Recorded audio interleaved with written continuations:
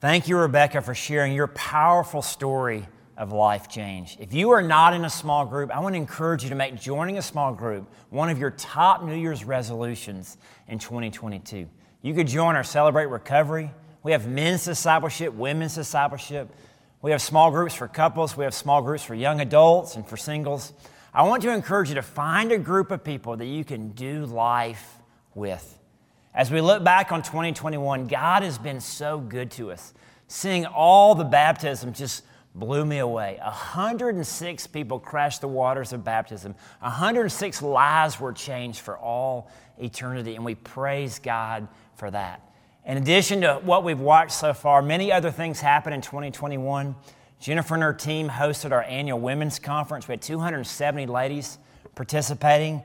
In 2022, we have our women's conference coming up, January 21st and 22nd. We're also having our first ever men's conference on February 4th. So you can sign up for both of these conferences on our website.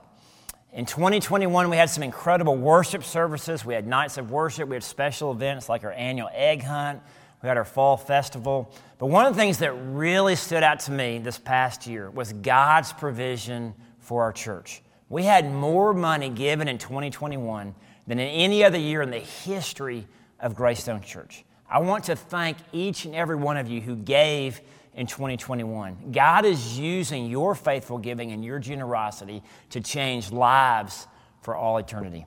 As we look ahead to 2022, I want to remind everyone our mission, and that's to know God and make God known. Yes, we're an evangelistic church. We want to dominate our community with the love of Jesus Christ. We want to see every man, woman, and child in our community come to a saving knowledge of Jesus Christ. But we are also a discipleship church. We want to see people take root and grow in their faith. We want to see people grow in spiritual maturity and walk with God for a lifetime. So we are a both-and church. We are both evangelistic and we are a discipleship church.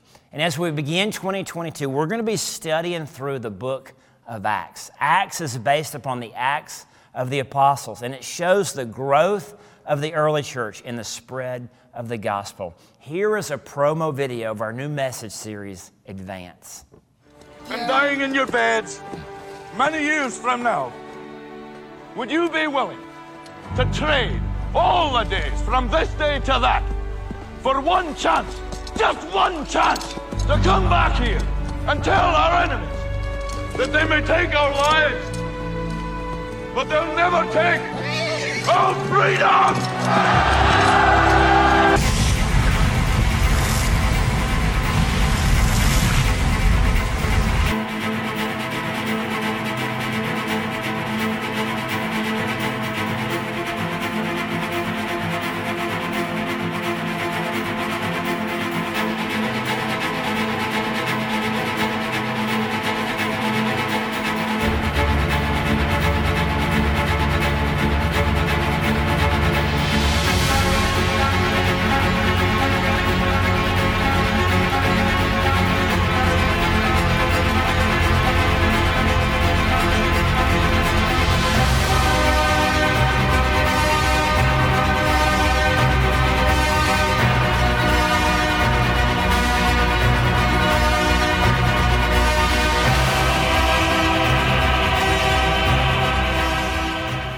So as we begin a new year, I hope you'll make a commitment to be in church, to be in fellowship, to be in worship.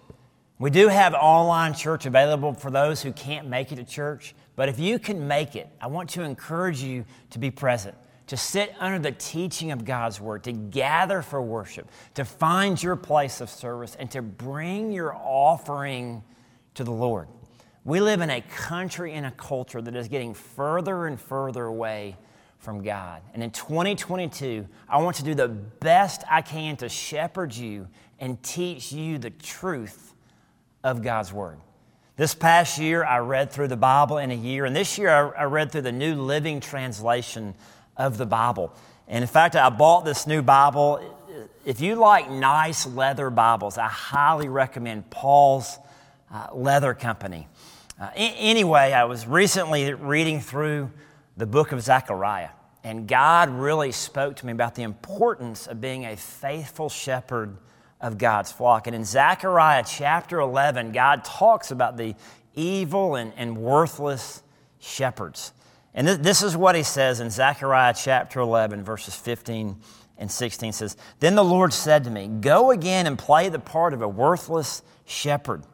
This illustrates how I'll give this nation a shepherd who will not care for those who are dying, nor look after the young, nor heal the injured, nor feed the healthy." And so in this passage, he mentions 4 things that the worthless shepherd did not do.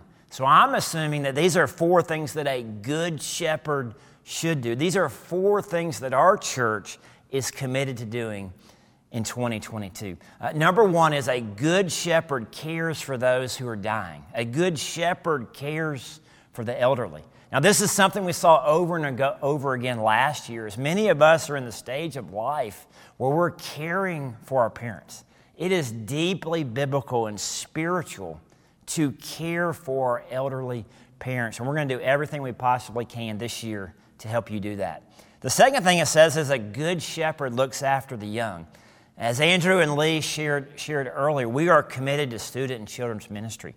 They are not the future of our church. They are our number 1 mission field right now.